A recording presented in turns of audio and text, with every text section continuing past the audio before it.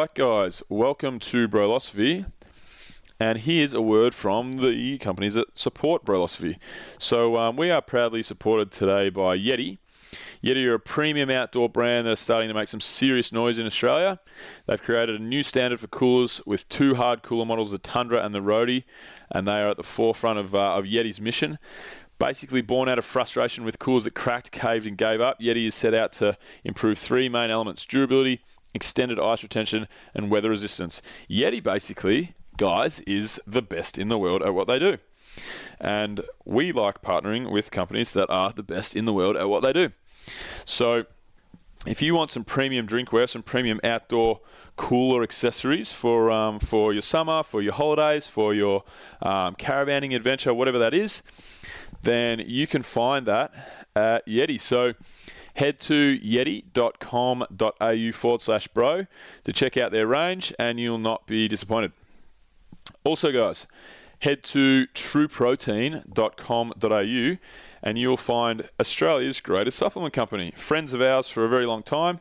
True Protein are amazing. They support us. And we support them by sending people across for all of their supplement needs. So premium protein powders, whey proteins, vegan proteins, meal replacement stuff, post-workout, blah, blah, blah, all the good stuff. Carbohydrate blends, oat blends. Yeah, they got it all. Really like the guys at True Protein. I am someone who cycles on and off protein, creatine, amino acids, fish oils, so on and so forth. But when I am training hard and when I am using supplements, I'll always use True Protein. So check out trueprotein.com.au, use the code BRO, and you will receive 10% off. Lastly, we are brought to you by Athena. So, guys, with Athena, basically what we do is we support small business. So if you're a small business and you're looking to try and expand your team, try and do more things, try and help more people, try and grow your business, then we can really help you to do that, because in small business, it's not always accessible for someone to hire a really talented staff member in their local country, especially in Australia and New Zealand and America and the UK, most of the places that we have most of our listeners. So we go and we recruit people from underprivileged countries, such as the Philippines and such as Venezuela. Argentina is going through a bit of a rough trot economically. We support a lot of people in Argentina, and we get absolutely incredible people for a really cost-effective solution. So at Athena, we have 3 directors.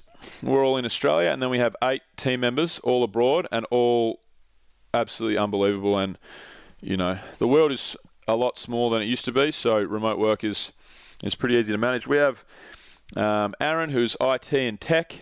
We have Vicky, she's our social media manager. We have Ricardo, who's our community manager. Mike's in business development, Ed graphic design, Jose accounts, Jan recruitment, and Matthias podcast production. So everyone that I mentioned there, they're all absolute A-grade all-star players, and they're all in Venezuela, Argentina, Peru, and the Philippines. So we've been able to rapidly scale our business by using our own platform and using our own service and using our own talent, and we can help you do it too. So if you want to check out what we do, head to athena.co. That's Athena with a Y. And when you go to inquire, use the code BRO and you'll get 20 hours free of our virtual assistant services. Here's the show. Now, before we do this, let's go over the ground rules. Rule number 1. No touching of the hair or face. And that's it! Yo! Discovery Roger, go for deploy. Where can we come from? Are we all aliens? What is the future of the human race? I'm beneath the continuity.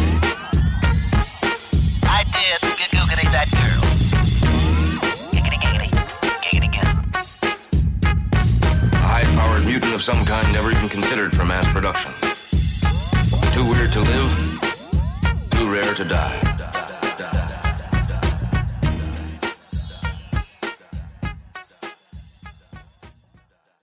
Thanks for coming in, Merv. So for the listeners out here, we have Merv Neal. It's Merv Neal, right? You got it, Bill. Yes, I know we haven't done much preparation, but getting each other's name right is a good. I've got Merv written down here. I've got Merv written down. I just want to make sure. Let's start that again, eh? No, just joking. Another clap. So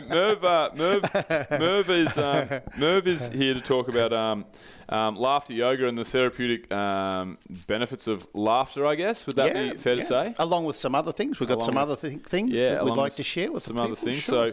so which I find very fascinating. So, as we said before the show, I don't go super deep in the preparation for these shows, but I do know a bit about your backstory. But why don't we start with that? Why don't we start with you just telling us a little bit about who you are and how you got to be, the laughter yoga guy.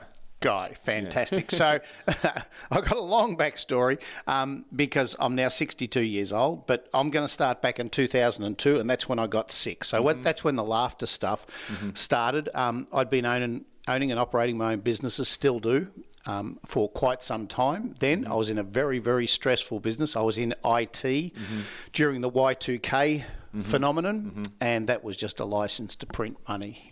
People were saying, oh, we need new stuff, even though they didn't.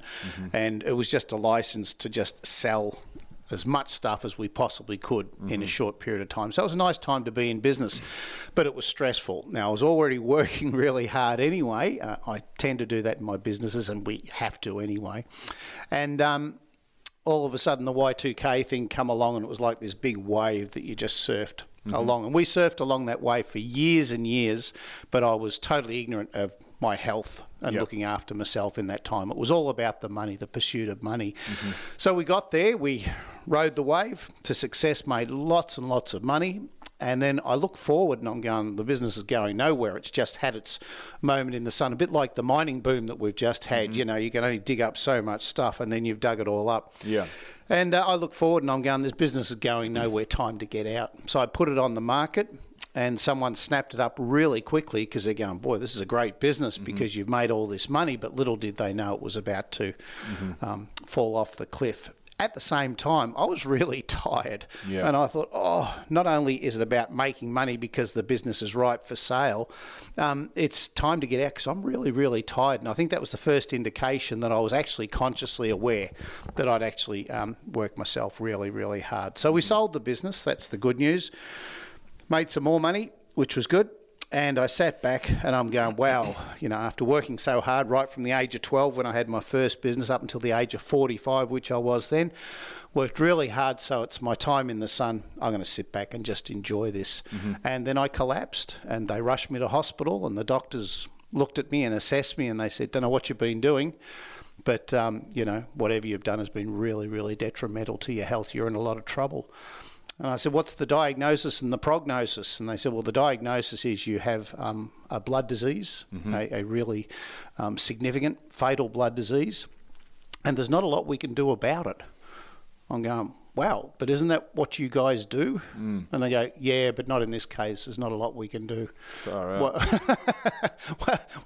Why don't you go home and look after a few things? I'm going, gee, I think that was a really bad diagnosis there. That's about as bad as you can get. Yeah, it was. It was a surreal time because as I walked into the hospital and going up in the lifts, and then I remember the lifts to the doors opening, and I just saw oncology, and I thought, I'm in trouble. I really thought that was the first real. I was still doing deals on the phone, and I just saw the word oncology, and I thought, hang on, I'm in trouble here. And I turned the phone off, and I thought, this is serious stuff. And anyway, so when I got the diagnosis, I'm going, what do I do? And they just said, why don't you go and organise some stuff? And I just started to laugh, and they said, why are you laughing?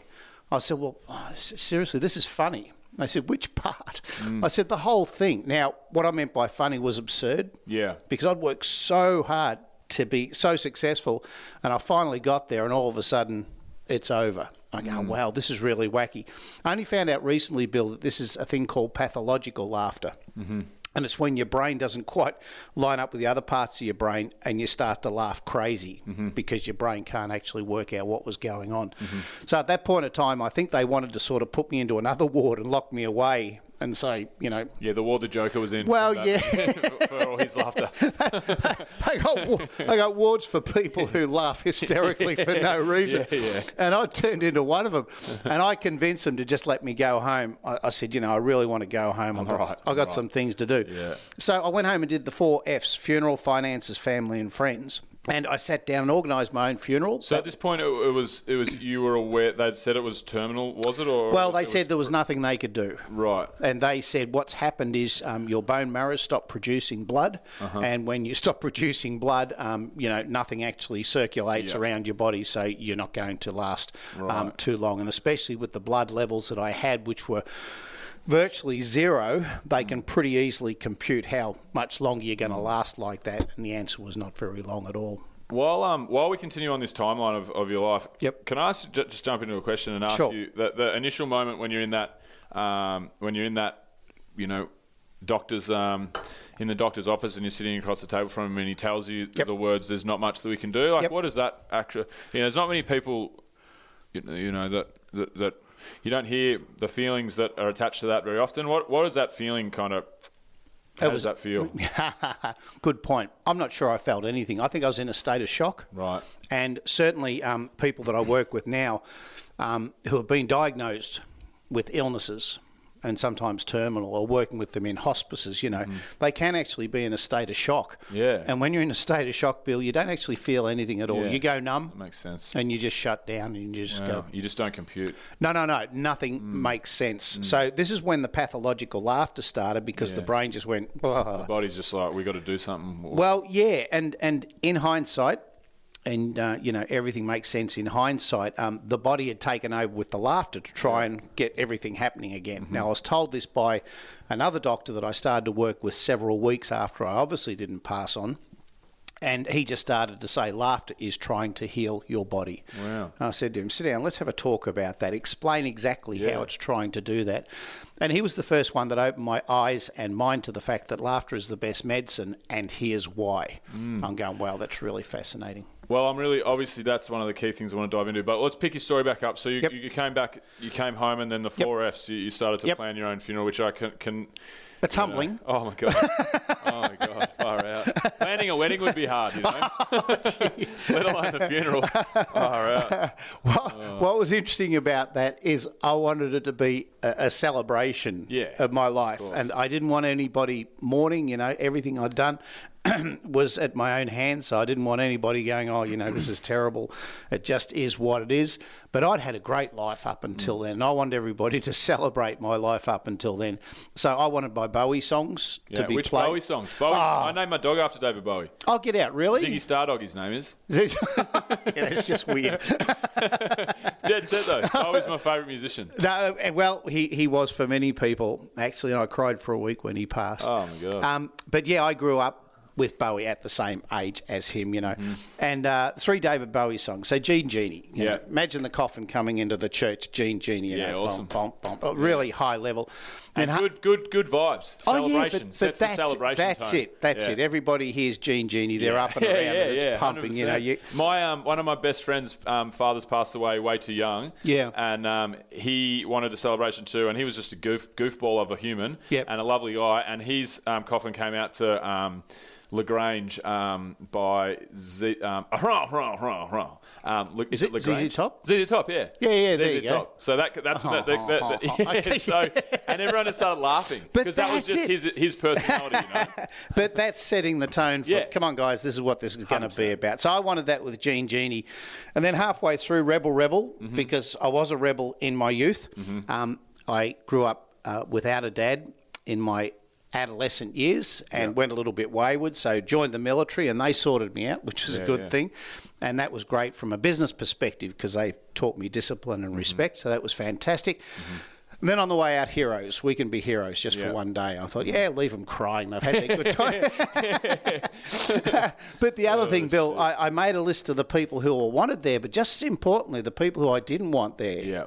Because I didn't want people going, oh, poor old Merv, who really didn't know me or hated me in business or something like that and just turned up for whatever reason. So I don't know, it was just a really humbling experience to sit down and just say to the folks, this is who I was and this is where I'm at. And what's interesting now, and I was speaking to someone only yesterday who does life stories of people in aged care facilities. So the volunteers of MND actually go along and they'll record, just like this, people's life stories. Yeah. And the people love just telling, their life story, and then they document it in a book and then publish it as a book. So Yeah, that's great. For motor neuron disease, was it?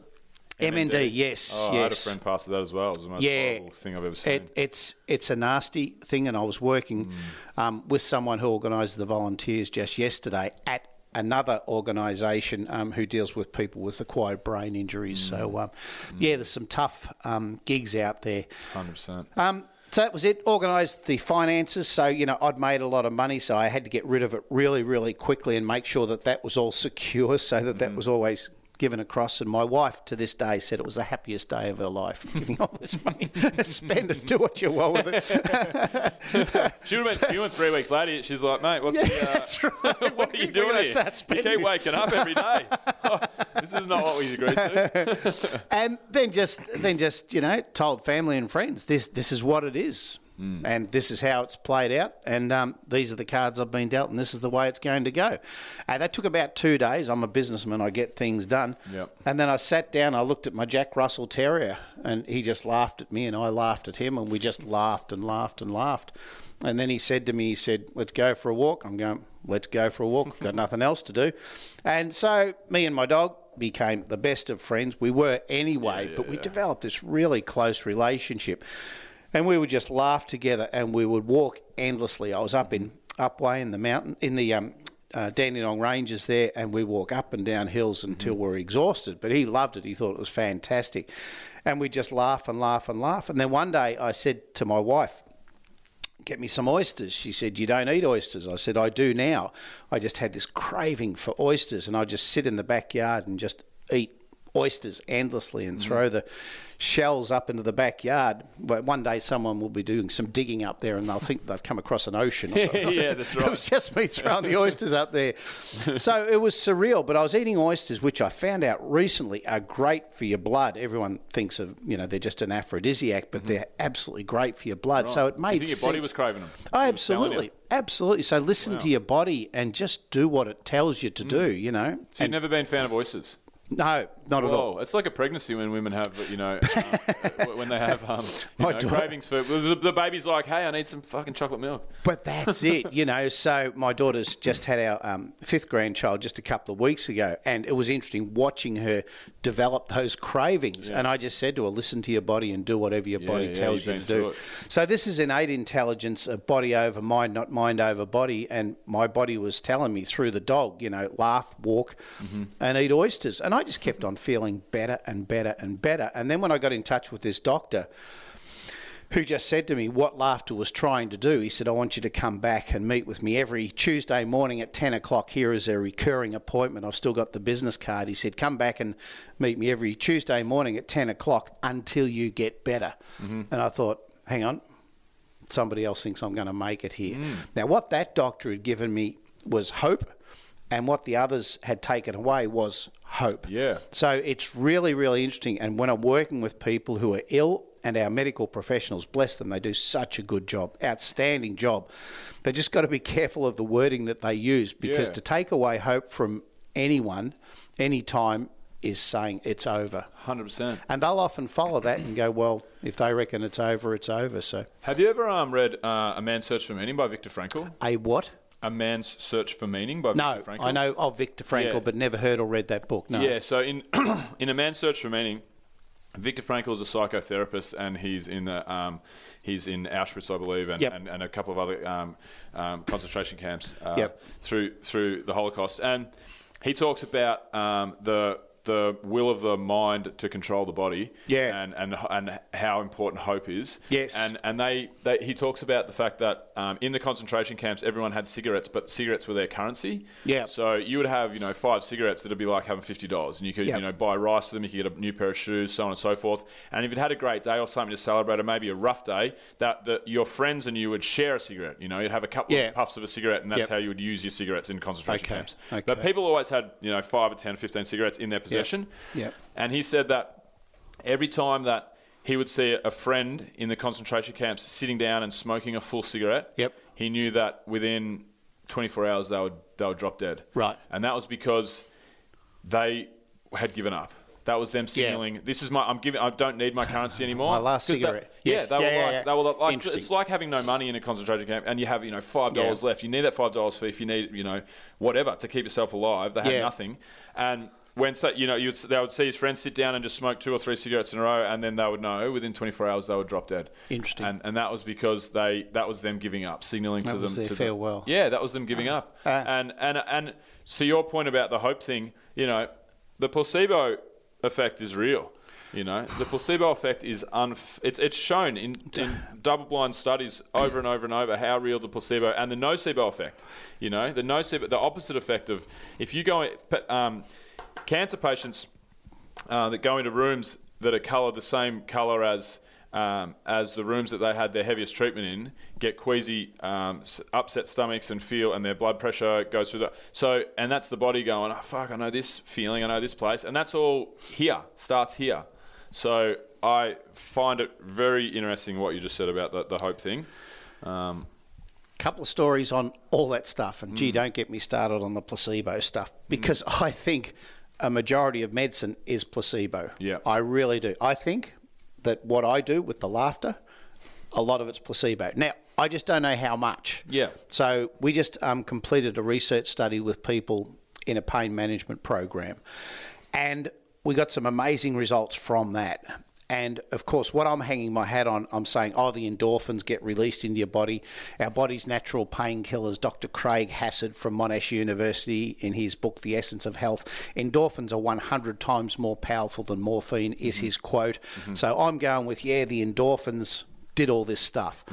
And then I sat down and I thought, or did we just tell them it was going to be good for them and reduce the pain? And did they do it all for themselves? Yeah. So... the placebo, I am right into that at the moment. And Michael Mosley, I enjoy some of his work, and he did a whole thing on placebo recently where he gave 100 people a nothing pill, but told 50 of them that it was good for them. Yeah. And those 50 got better and the other 50 didn't. Yeah. So, the placebo.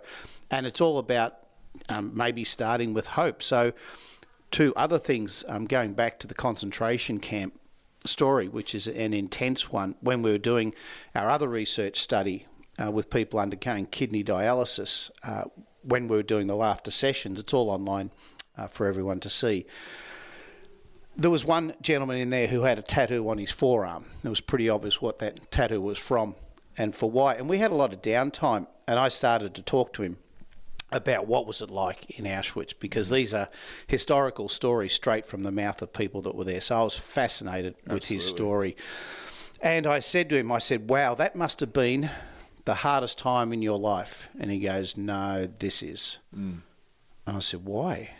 Why undergoing kidney dialysis? Why is this the hardest time of your life?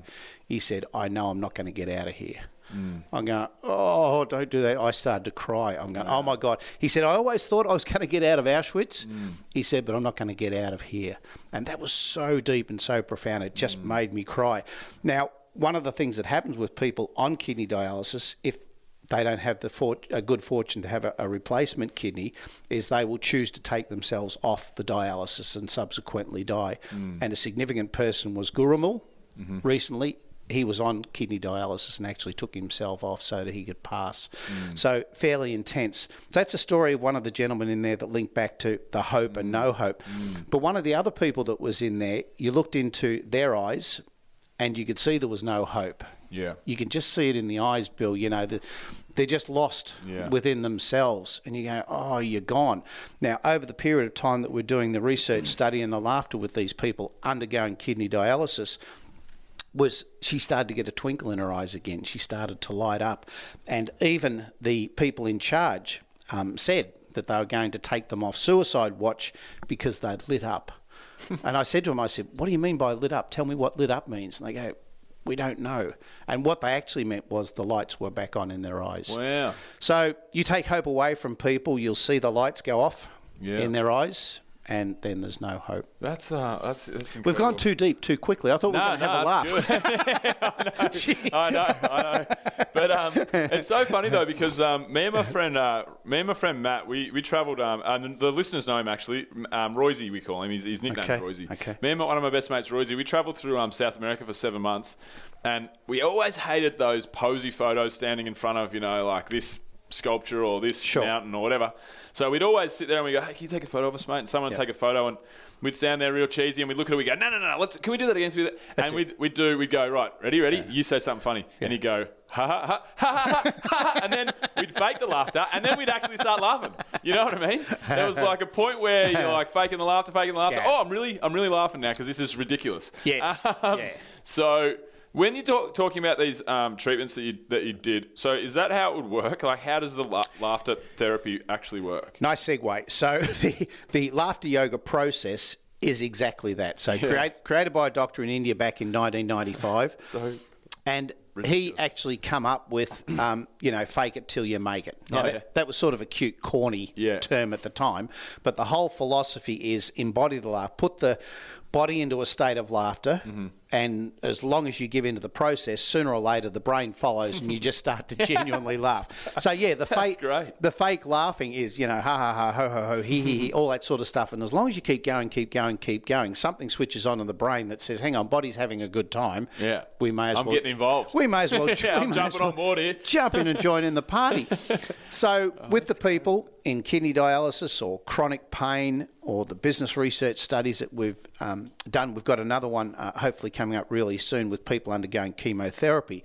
None of this is funny. So to go in there and say, right, now let's have a hearty laugh, you're on a hide into nothing. So the laughter yoga process virtually says, well, we're going to pretend to laugh and fake the laugh. We're going to pretend to laugh, simulate it within the body, and then the brain will follow. So essentially every session that I did, the one that I did yesterday, the one that I'm doing tonight for another group, is we simulate the laughter, and then as long as the people go with it, eventually they start to laugh. And one person laughs, they lose it, and then they lose it, and then they lose it, then they lose it. And then all of a sudden they're just laughing and they're going, wow, this feels fantastic. And when it feels good, you just keep laughing. Yeah. That's the process. Oh, man, that's hilarious. So why do you think... and every time I say something like that, it's a pun, and I'm not really meaning it. But that's all right. That's all right. But why do you think? Because I don't really understand the science behind laughter, like the endorphins and so forth. So, from a philosophical standpoint, I'm going to ask this question. I'm going to ask this question. You can answer it from a philosophical standpoint, and then you can answer it from a scientific standpoint as well. But why is laughter important? Well, once you understand the benefits that it has for you, it's critical. All right. So we talk about a sense of sight, smell, sound. These are all our senses. Another thing it's called a sense of humour. Yeah. And so that is a sense that's really, really important. Otherwise, we wouldn't be gifted with a sense of humour. Now, political correctness and all that sort of stuff is sort of stymied. It's taken it away from us. Our sense of humour more than a little bit. And all of a sudden we're going, this isn't funny, this isn't funny, this isn't funny, so we don't laugh. Now, we're a really stressed society nowadays, and we're falling ill to a whole heap of illnesses because we are so stressed and we've actually lost our sense of humour, the ability to provide that balance to say, well, this is really dark, but this is really, really light. So when you understand what laughter does to you at a mind, body and physiological point of view, you say to yourself, I really need to do this on a regular basis. It's a bit like saying, Bill, why is going to the gym important? Well, to get your heart and lungs pumping and to keep your weight down and keep your metabolism. That's why it's important. And if you don't do it, you're going to get sick. Laughter is an aerobic exercise, and once you understand what it does, you go, well, it's really important that I do it. So to run through the major things that it does, it improves your immune system. This has got a lot to do with the vagal nerve that attaches from your brain to your gut, and every time you laugh, it actually moves that vagal nerve, the connection between the body and the mind. So that's the body-mind-spirit link, when we talk about yoga that we refer to with laughter yoga. But then the other thing that's happening is moving the lymph around our body, all right? So our lymph duct goes right down our guts there as well too. And the diaphragm's pushing this lymph all around our body. Cleaning out the cobwebs. All that sort of stuff, and if your lymph system, your lymphatic system's moving around and creating all the killer cells and doing what it's supposed to do, it's going to keep you healthier than if you don't. And that's what laughter does. That's what we talk about when we talk about boost the immune system. Increases oxygen to the cells of your body and your brain. Laughter's an exhalation process. Yep. So the only way you can get oxygen in is to get carbon dioxide out, as simple as that. So if you laugh, ha ha ha ha ha ha ha ha ha ha ha ha ha. Oh, this is great. You're dragging me along. Hang on. It gets better. The point I'm making is laughter is extreme exhalation. Yeah. And guess what happens after extreme exhalation? Extreme inhalation. Yeah. All right. So it gets more It's oxygen. kind of like hyperoxygenating your system. You got it. Yeah. Okay, Absolutely. cool. Absolutely. Another thing called meditation does exactly the same thing. I meditate every day. There you go. I was talking to a guy built similar to you, and I'm going, you obviously work out. Greek god. The Greek god, that's right. Yes. Greek god who hasn't been in the gym for a while. I said to him, what do you do? He goes, I'm into this hyperbaric stuff. He said, 2 hours a day in an oxygen tank. I'm going, well, you get a laugh. Yeah. I said, it's actually a similar process. So everyone's into this massive hits of oxygen. And that's what laughter does. So the more oxygen into your body goes into the cells, which is health, energy, providing glucose there, getting you up and about, but healthy brain as well. So your brain doesn't function without oxygen. Yeah. And about 25% more oxygen required than other organs in the body. So why don't you laugh? Because once you finish laughing, you get this massive oxygen intake like you've never experienced. That's the second thing. Blood circulation. So it relaxes the muscles to allow the blood to flow more freely around the body, which is important because the blood carries the oxygen. Yeah. And then once it's finished carrying the oxygen, it picks up the rubbish and it actually expels the rubbish. So the blood combined with the oxygen is what's known as aerobic exercise. Yeah. And that's what we do in a laughter session. We provide aerobic exercise. Pain relief. We proved this with the pain management research study that we just did. It reduces pain. Let's just say through the endorphins for now. We won't go into the placebo, which is real. But then it helps people to manage their pain levels. So we found that not only does it reduce pain, but they have the ability to manage their pain levels so much better. So it reduces pain. Usually after a laughter session, people say, I've got no pain for 2 hours. Now that I believe through my readings is directly resultant because of the endorphins going straight into the spinal cord and numbing the nervous system. Depression or anxiety, big issues at the moment. Huge issues. We call it mental health. It's actually mental illness. And you can't be depressed or anxious and laugh. Yeah. All right. So just for that, hand in hand. Just for that period of time when you're in the moment, because when you're laughing, you're in the present moment. With depression, you're stuck in the past. With anxiety, you're in fear of the future. When you laugh, it doesn't matter which end of the scale that you're at. You're just in the present moment. So I say to people, would you like to, just for the next hour, have no depression or no anxiety? And they go, bring it on. And for that hour, we actually put them into a state of nothing. And they go, that was really cool. I think, Bill, it then gets them questioning, hang on, do I really have to be depressed? Yeah. Is this really a state that I have to be in, or is there another way of getting out of it? And look, at the end of the day, that's what medications do. They take you out of the depressive or out of the anxious state. Doesn't cure the problem. It just takes you out of that state for a period of time. But it's brain training as well with the anxiety and depression stuff. Like if you're training your brain to be in the if you can spend an hour of your 16 hours of waking day being totally present, that's why depression and anxiety and meditation is great. Going for a surf is great. Going for a bike ride, having sex with your partner, whatever. All these things that we have, you can't really focus on the past or the future and be depressed. You have to be in the moment. Correct. You don't get those. You don't get that many of them in your day. If you're awake for 16 hours in the day, if you can slot in an hour of laughter therapy where you're going to be having to be in the present, that's training your brain. It's a skill. Your brain. It's like kicking a football. The more that you practice one state of mind, I think that's amazing. I do laughter training, and just recently, while we're talking about training your brain, this guy was a brain trainer, come in from Auckland to do the training in Sydney with me, and he had some devices, which I've subsequently bought since then to start practicing with. He said, I just thought I'd share with you. He said, I do brain training and meditation and mindfulness and all that sort of stuff. And heart rate variability monitor that he had, he said, when I'm in a bad place, it's at this number. when I'm in a good place, it's at this number. When I do meditation, mindfulness, it's at this number. Mm-hmm. He said after a day of laughter training, he said the number's gone up to a point where I've never seen it before. Really? I'm going, cool. Wow. So there's so much that we don't know. So I've gone and bought a heart rate variability monitor. I'm going to start practicing with it now. So it does it all instantly and without us knowing it. And it's so much fun. It's so much fun. So, yes, surfing, going for a walk. I'm going to go back to my apartment and go for a swim. Mm-hmm. And when you're swimming, you just get into that zone. You go, this is cool. I'm thinking of nothing. Yeah. And that's what flow laughter state. does. I don't really like the term flow state. Everyone uses it. But it does make sense, you know. You're just fully in the moment. Yep. And, there's nothing better.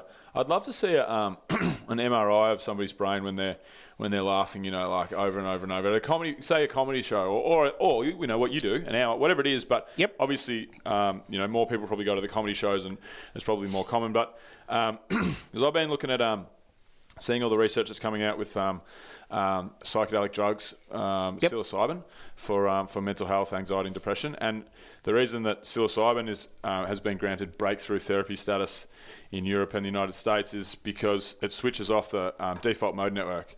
So it doesn't turn your brain on, it switches more parts off. And the default mode network is the self-biographical part of your brain. So that's the part that, you know, I am Merv, I do this, people think this of me, so on and so forth. When you get a knock in the head in a car and you forget yourself, that's a part of your brain that you damaged. But on magic mushrooms or proper psilocybin therapies, that part of your brain switches off. And then through doing that, meditation, I 100% assume, just having a guess that laughs would be the same. Meditation, float tanks, flow state, anything. It switches the default mode network off. You're not worrying about yourself. You're living totally in the present. So I'd love to see what an MRI of like a person's brain. I'm sure they're out there. A person's brain when they're laughing. You know, I'd assume that it would have the same effect. I haven't done that. But there's a guy in the United States, Lee Burke from Loma Linda University, and he's done a lot of research on this laughter stuff, and he's got all the data about what happens in your brain, and it goes into a gamma state, and it's the same state as if you're in deep meditation. So he's already proven a lot of this stuff, and there's such a great link to meditation and mindfulness and laughter, because the actual process of exhaling, and then breathing in, it's exactly the same thing. Are you doing anything with the comedy festival? Yes, I am. Nice segue again. Quick, let's do a plug. I thought you might be, because I want to do, every year the comedy festival comes around, I go more and more and more, and I actually wanted to try and get in touch with the comedy festival, and I wanted to do 30 days of comedy, 30 nights in a row. Every night of the comedy go to a show, and I wanted to interview a comedian every day. Nice. But I'm going to be away for the last week, so this year I just won't be able to do it. But I love the comedy festival. It's the greatest night out. And I just thought, because it was coming up, because I looked at it today, I wanted to see when it started. I thought there might be something in there for you. What are you doing? You're just getting on stage and laughing? Seeing people laugh? That would actually be a good show, by the way. Well, I've thought about it on several occasions, and I think I'd be more like the Fringe Festival than the Comedy Festival. Yeah, that's right. By just getting up there and laughing. But I have thought about doing, and I will do it one day, I promise.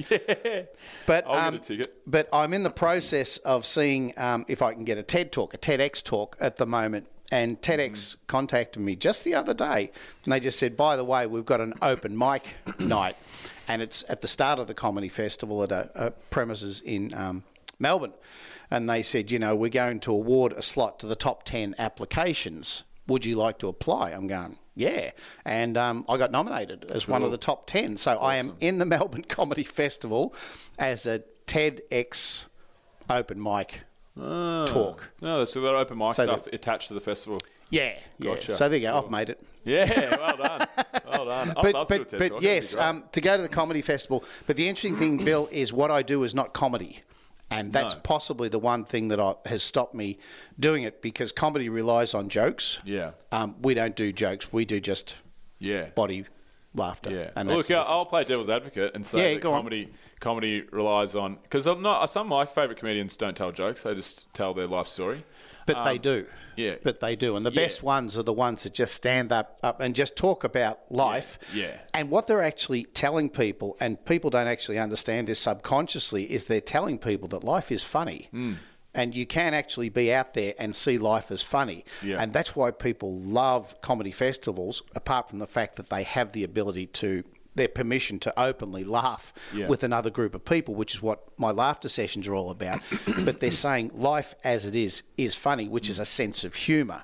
And they're trying to portray that message. Unfortunately, we'll walk down the street and everything that we see says, oh, life's not funny, 24/7. Everything we see says buy this, buy that. And the 24/7 media cycle is it's bad. There's this catastrophe in Venezuela. There's this. It's fucked. But we're attached to it, and it's just coming at us the whole time. So we lose that sense of humour. So the comedy festival is so popular because people say, "Oh, can we escape from everything else and just go to a show just for an hour and just laugh and just lose our stuff 100%. For an hour?" So the greatest comedians like the Billy Connolly, Pete Hallier, these sort of people, they're not one line. They just stand up there and tell. Life 100%. Stories, And I tell you what, to one of your points as well, like one of the greatest comedians of all time, in my opinion, is George Carlin. And George Carlin was political. He basically was a political satirist. Oh, okay. Taking the piss out of the world that we live in and realising that like it's ridiculous. And don't get too carried away in thinking about how important having a big house or having a good job or all this stuff that it's like he just takes the piss out of it, for lack of a better term, and it was great. It was an awesome form of comedy, I think comedians have that as not all comedians. You can go out there and just tell, knock jokes, and that's sure. But a lot of comedians, I think they're allowed, in the day and age now that we can't say what we think a lot of the time for lack of or for risk of persecution. That a comedian, because it's all about where it's delivered from. If it's delivered from a place of, hey, have a look at this, it's silly, let's have a laugh and whatever, then it's okay. I really think comedy is about where is it coming from? Is it coming from a good place, or is it coming from an evil place? What you're saying, and you can joke about most things in that case. And I think comedians comedians are really important because they can get up on stage and talk about current issues like no one else and get away with it. Bring things to people's minds. It's not what a comedy's all about, but it's really important, and I think it's still great comedy. So, I think we need it more and more in this day and age where you can't bring topics up for risk of getting smashed on Facebook or getting... Yeah, social media is an interesting one. It's created a big divide now. We've got a love-hate relationship with every... I got sucked into one this morning, and I'm going, why am I doing this? Because I was sucked into that I don't like this, and if I'd let myself keep going, it would have gone to a love-hate relationship, So comedians just say, can we just lighten up and can we look at the world in a different way? And it's a comedic way, but it appeals to our conscious brain. We still have to process it through the brain and go, is that funny or isn't that funny? So political satire, if you're on the wrong side of the political fence, you might go, nothing is funny. So we're not going to laugh at you. So comedians... There's different types of comedians for different types of audiences, and as long as you get the right comedian for the right audience, got to know their crowd. Everyone just sits there and just kills themselves laughing for a whole hour, and it gets to the stage where you haven't even heard the joke, but as soon as they hit the punchline, you go, "Oh, that's my cue to laugh again." So everyone just laughs again, and certainly the infectiousness of people laughing around you is just golden. If you hear someone authentically laughing around you, you just go, "Oh, this feels so good." That person is in such a state of joy, it's doing me good. It's funny though because my favourite TV show of all time, or my two probably, are The Office, the UK version, and Seinfeld, and both comedies, right. And I know that if I'm sitting watching The Office by myself, I won't laugh out loud. No. I love it. I love The Office. Yes. But if I'm sitting by myself, I won't laugh out loud. And I'm thinking, that is hilarious, but I'm just not laughing out loud 'cause I'm by myself. And then if I'm sitting with one person or a group of people, something comes on, I'm like, I know. What happens there? What happens there is we laugh inside. And I love comedy, and Ricky Gervais is possibly one of the greatest comedic geniuses out there. Agree. No doubt about it. Agree. I don't like Seinfeld just because I don't like American comedy with the canned humour. That's just me. That's my preference. But because I don't like it, it doesn't matter who they are. As long as they're American and it's got canned laughter, I don't like it. Whereas if it's British, I'll give them a chance. And Ricky Gervais, it's not what he says, but what he does. It's that little glint into the camera, just a look into the camera with his eyes, and you go, oh, that's funny. Yeah. But I'll be sitting there as a laughter expert for hours on end watching all this comedy, and I won't have laughed once. Yeah, I'm right. going, oh my goodness, I'm laughing inside. Yeah. Yet as soon as you get me with someone else, mate, play the tape back. We've laughed a lot. Yeah, that's right. Because you're laughing and I'm laughing. So you feed off each other. In It's a laugh. so weird, isn't it? It is, but it makes sense because when we're alone, we go within and we just, we've got nothing to feed off. And we watch it and we're stimulated by it, but we don't actually respond the same way as if we were in a group of people actually laughing. So what's interesting about that is a lot of the research studies that have been done on comedy. And comedy is very subjective. And I will tell you now, even Ricky Gervais in a room full of people laughing, you still won't laugh in the same way as you would in one of my laughter sessions because it's coming from a different place. Yeah. And it's coming from the body controlling the mind rather than the mind controlling body. Interesting. But it is fascinating that you can sit there all night. And a lot of people will say to me, oh, I laugh all the time. And I look at them and I go, tell your face. There's something about your face that says you haven't even smiled in the last decade. I was talking to this girl. I was sitting on a plane next to me one time. I don't know where I was going, but I was flying. And we talked about, I don't know what, but we talked about age. We just asked each other our ages or something. And I just said something funny about, not funny. I said something about, I definitely can notice a few more wrinkles in my photos or something like that. Yeah. Because I'm 33. Maybe I just turned 30 in the last little while. And I said, she asked me something about that. I really don't remember the conversation well, but I said, the only place I bloody get wrinkles though is up here. Yep. And she goes, oh, that means you've laughed a lot in your life. Correct. She's like, they're happiness wrinkles. Laughter and ones. I said to her, you know what? I've laughed a fucking shitload. So that's great. Botox laughter. That's probably the non-laughter one, the old furrowed brow, the old but it is. the stress one. But it is. And you see people, and I just presented at the Melbourne University with Monash University Law Forum, and lawyers are really serious. Yeah. And it shows in their face. I'm not saying I'm not having a go at lawyers. I'm just saying if you're involved with something serious all the time and your face is serious all the time, it takes on that look. Now, it's a thing called physiognomy where we can actually change the face as a result of doing laughter. And I've done physiognomy studies with a company in the UK, even presently. Physiognomy. Never heard of that. Look it up. It's like gelotologist. Yeah, okay, that's a good one too. It's the change of the face over time as a result of something. Okay. And we did pictures of people just before a laughter session and then after a laughter session, and it's as if they've been transformed. Really? Absolutely. They go in looking like this and they come out and you go, wow, that is a makeover. Instant makeover.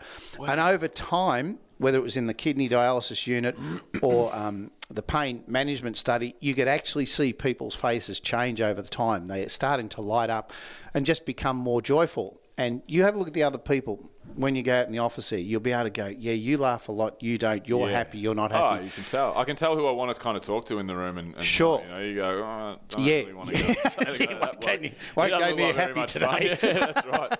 He's going to ruin me. So that's physiognomy, and we're doing work with a UK company with artificial intelligence at the moment. And one of the things that the computer does is have a look at them before and have a look at them after, and the change is just amazing. Really? Wow. Amazing. Yep. I know that because, yesterday, it's funny that we're having this conversation today because yesterday I spent a lot of time looking at a computer, and that's, not ideal anyway. Nope. But yesterday I spent probably 7 hours out of the 9 hours of my day looking at a computer screen but talking. Yesterday was one of the most harrowing days I've ever had just because it just sucked the life out of me. Not really. It was fine. No, it was a day. But I led, every talk was like client meeting that I led for an hour or like team meeting that I led for an hour. Yep. Or I was just talking all of that time.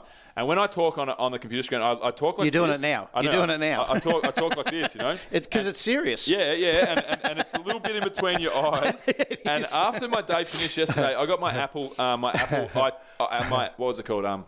Apple TV remote. Yeah. It's just like this nice little bit of minimalist. And I sat there and I was like this. That's it. I was trying to just flatten out. I could feel it. I've never done it before in my life. There you go. But because we're having this conversation, it was actually, I felt like I was always just stuck like this. I'm like, oh. Yep. So I was flattening out my forehead. Yep. Well, you can laugh.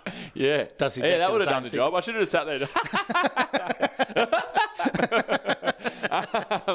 there. But oh man, what a classic. So how does laughter yoga actually work? Well, just like that. So we simulate it into the body to override the conscious Do you brain. do positions though as well? Like Laughter exercise. Proper yoga? Not quite. Okay. Not quite. But the yoga that we talk about is the yoga breathing. Yep. All right, so we laugh, we clap, we breathe, and the breathing is the yoga breathing. So we actually, between the laughs, just take a moment out to do the deep belly breathing and just relaxing the jaw and just sighing it out, and then we hit them with another laugh, another laugh, another laugh, and then we do the yoga breathing. So that's I want to do one. Sure. I want to come do one. Sure. Well, we're just down the road, 10-minute walk from here. Oh, I'll come. So come along to one of our laughter classes. It's an experience that everyone should have at least once. Yeah, I want to do it for sure. What time are they? When do they? 6 o'clock to 7 o'clock every Tuesday night at South Bank, the Boyd Community Centre. Doing a blatant plug here. Yeah, but there's Laughter Clubs Victoria, there's Laughter Yoga Australia, there's clubs all around Australia, in fact, all around the world. I'm going to do one. Yeah. I've never done a laughter class before. Yep, there you go. I'm obsessed with self-development. Not even self-development. I'm just obsessed with mood and happiness and wellness. You know, like I've been taking magic mushrooms for the last 18 months in a therapeutic setting for myself, and just trying to figure it out for myself. If I think it works, I meditate every day. I have, gratitude journal, and I'm doing a lot of work on my gut health because of the gut and brain connection and so forth. And it's just something that my grandpa took his own life, and then I've got like lots of stuff going through my family of mental health, and it's just I'm actually intrigued by the whole idea, and I would love to check it out. Well, when you get into Ayurvedic and Chinese medicine, it's about holistic health. It's about the whole body, not just curing the symptoms of the disease. So they go through the energy centers, the chakras, and mental and physical health is only 2 of the 7. It's complex. We've got to work on all 7 of them, align them, open them up. And that's what true holistic health is all about. So, everybody is obsessed with mental health. I'm going, what about emotional health? What about social health? What about self-health? What about the other energy centers of your body? And that's the traditional medicine that's been around 5,000, 6,000, 7,000 years ago, which for the last 200 years we've just forgotten about. That's social health is an interesting one because I had a conversation the other day with I had a conversation on the podcast, and one of our listeners reached out and said, hey, that was an interesting take on binge drinking, because I was talking about how I know that my mental health would be a lot better if I didn't drink at all. Yep. I said, you know what, though? I just want my mental health to be good, and I want to be able to drink. And I said, you know why? Because unfortunately, it's a social... the way that our society is structured right now, I can't go in and change the way our society works. Like a lot of, having beers with my mates and over dinner or going and getting drunk, whatever. It is a way that my group of friends, we bond. And so, and I said, look, as long as, I don't mind feeling hungover at all, but I don't like feeling, anxious and so forth in the head. It's not worth it for me when I start to get in those kind of patterns, and I don't drink much. But I said, but the juice is a lot of the times worth a squeeze, because if I have a good night out with my mates, and it doesn't have to be drinking, but I'm just saying that a lot of the time it is, If I have a good night out with my mates, like for example, last Thursday, I had beers with, it was in the last couple of weeks, I had a nice dinner with my mate, and I had like 6 beers and maybe not even, but 3 or 4 beers and a good amount of food, heaps of laughter, and it was just awesome. And then the next day, I had another night with another couple of mates, and then the day after Sunday, I'd had a couple of nights of having a little bit of some booze, and I shouldn't be feeling great, and Monday I shouldn't have been feeling. I was just jumping out of bed. I was bouncing out of bed because I'd caught up with some of my oldest friends and just laughed their heads off the whole time. Yeah. And I think that I don't even know if that's what you meant by social health, but that was my just take on it is, getting with your friends and just having a good catch up and a good laugh. Like it is literally the best medicine, Yeah, well, that is exactly what social health is all about. Yeah. It's having some mates, some associates that you can hang out with, share your deepest issues. They don't have to be at work, and they're just people you can hang out with and just have a really good time, even if it's just... telling people what upsets you, those really close connections. Unfortunately, social media and IT and everything is actually disconnecting us. Yeah. So it's making us socially isolated, causing all sorts of mental health issues. There's no doubt about that whatsoever. And we have a culture in Australia of drinking. So if we're going to go out, we will generally go out to a bar and we'll have a drink. That's just what we do. But when the drinking gets out of control, for whatever reason, be it binge drinking or to try and forget or whatever it is, the circumstances to that, and they manifest in our bodies, in people being admitted to hospital. And once again, nice segue without you knowing it, my gig tonight is for adult children of alcoholics. I'm going, wow, it's a support network, adult children of alcoholics. I'm going, hang on, I'm actually one of them with my dad. He drank himself to death. He was an ex-naval seaman through the Second World War, very violent man as well. But, there is consequences of this alcoholism. Yeah. And I live in Melbourne here, and I only have to go out after 12 o'clock at night, which I don't. And you see the impact of too much alcohol on society. Yeah. 100%. It's unhealthy in so many ways. Yeah. So many ways. So have a good group of friends.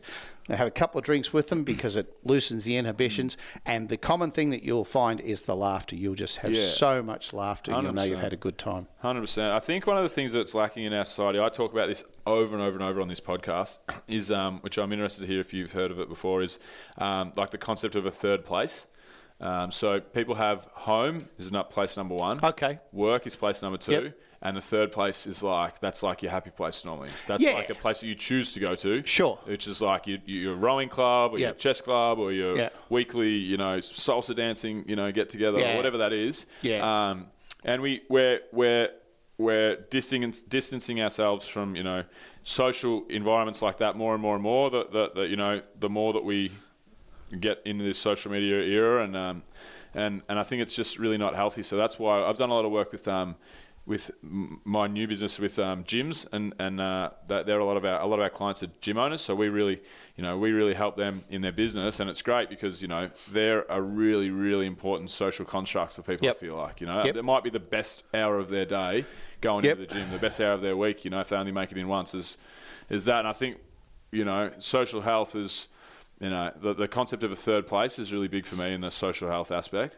I'll think about that this afternoon, but 2 points on that. When we have the Laughter Club every Tuesday night, people often say this is the happiest place of the week. I'm going, it could be a little bit sad if it's the happiest time, happiest place. Yeah. But they just, we just love coming to this place and having a big dose of laughter. Yeah.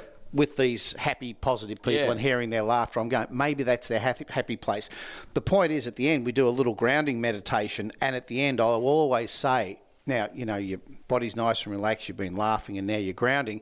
And then I say, now smile and go to your happy place. Now, I don't tell them where that is, but you can just see them light up. I go, I don't know where you've gone, but you've gone to your happy place. So I take your point. Even if you can't physically go there, when you're meditating, you can actually go there. Go to that time when you are happy and free, and it just takes you away from the other two, which may not be your happy places.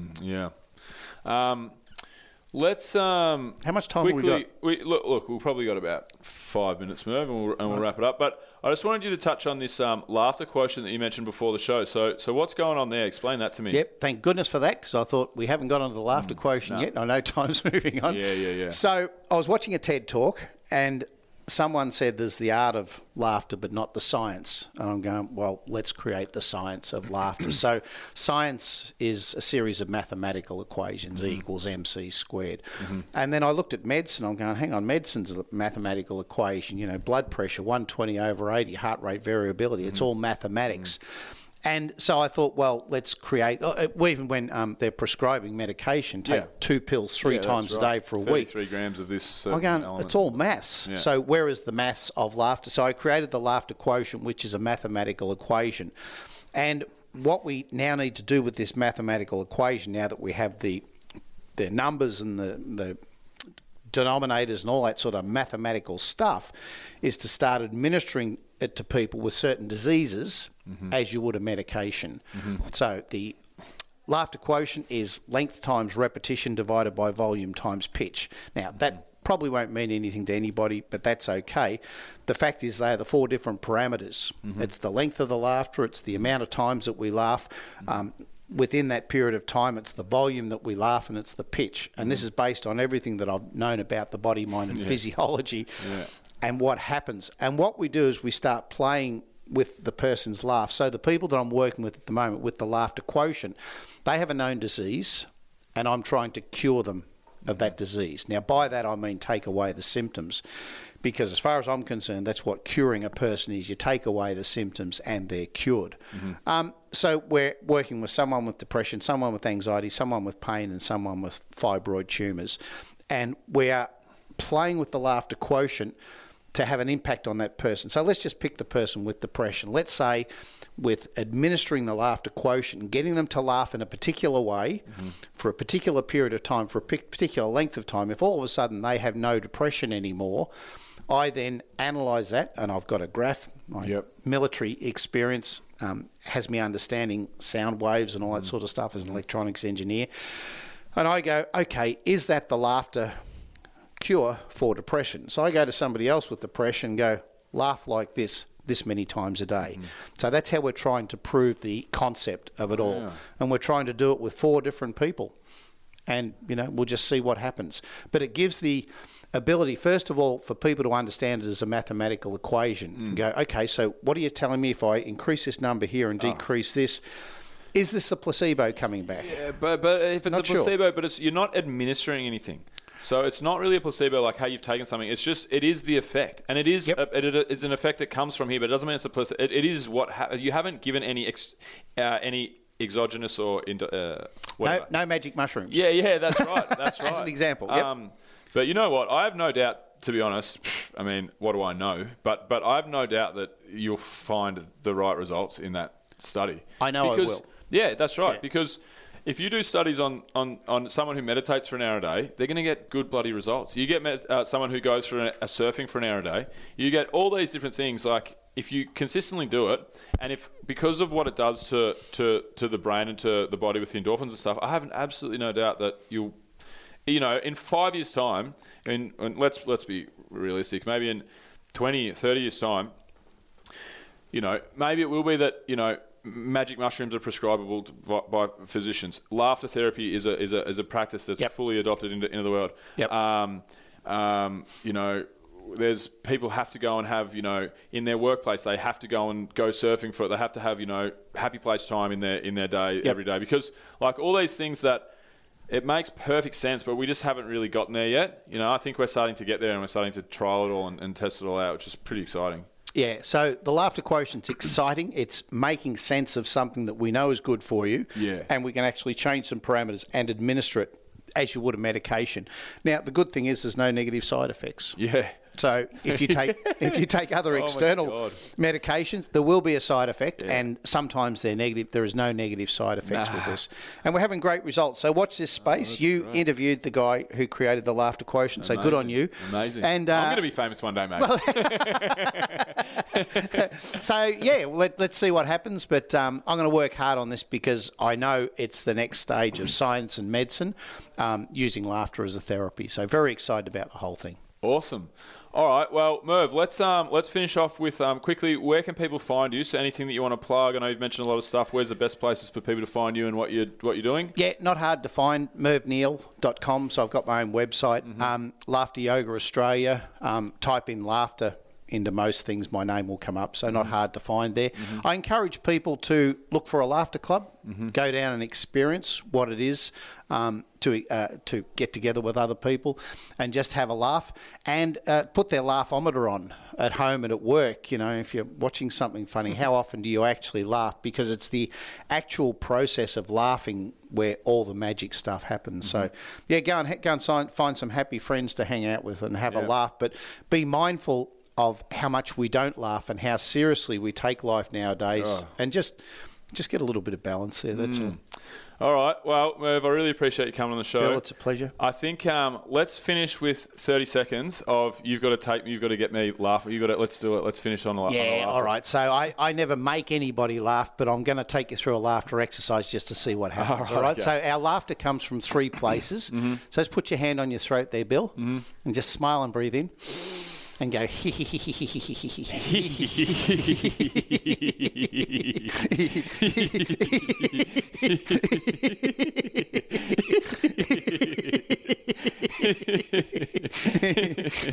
you feel it in your throat? Yeah, you can feel it. Yeah, we don't want to do that. That's often evil laughter. That was the Dr. Evil laugh, wasn't it? The actual Dr. Evil laugh. So what was interesting, as soon as I said that, you went, ha, ha, ha, ha, which is the second laughter. Yeah, right? yeah, Put your yeah. hand here. Yeah. Smile and breathe in. And go, ha, ha, ha,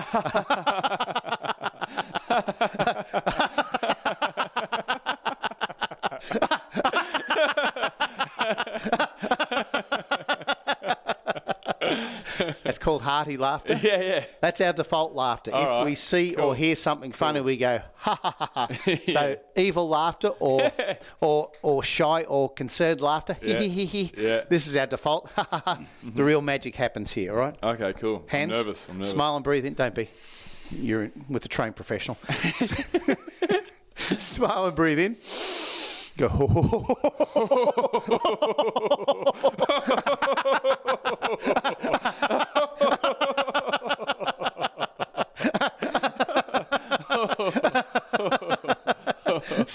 So what we do when we're helping people find their laughter, we just explain where it comes from and just how we're trying to get it coming from here. You know, it's just about moving it down into there. And then the last thing we do is we use our smile string. So grab your smile string, pull it nice and tight, bite it, pull it up over your headphones, drop the jaw, and just go,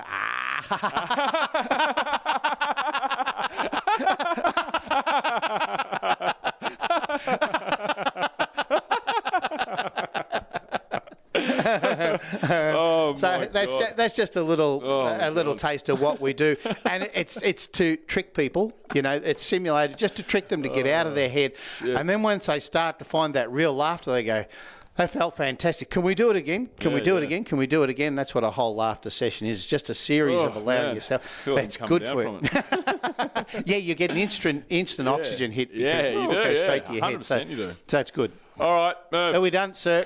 That's a wrap. Thank you so much. That's a wrap. We do that. Yeah, that's Fantastic. a wrap. Thanks, Merv. Nice Appreciate meeting you. it. Take care. All right, guys. Thanks for listening. If you enjoyed that show, please tell a friend. Please subscribe. Please do all the things that will help us grow. Also, don't forget to check out trueprotein.com.au. Use the code BRO at checkout for 10% off. Also, head to yeti.com.au/bro. Check out the best coolers in the business. And then lastly, check out Athena. That's Athena with a Y. Athena.co. Use the code BRO in the inquiry form there when you set up a demo, and you'll get 20 hours free of our virtual assistant services. See you next week.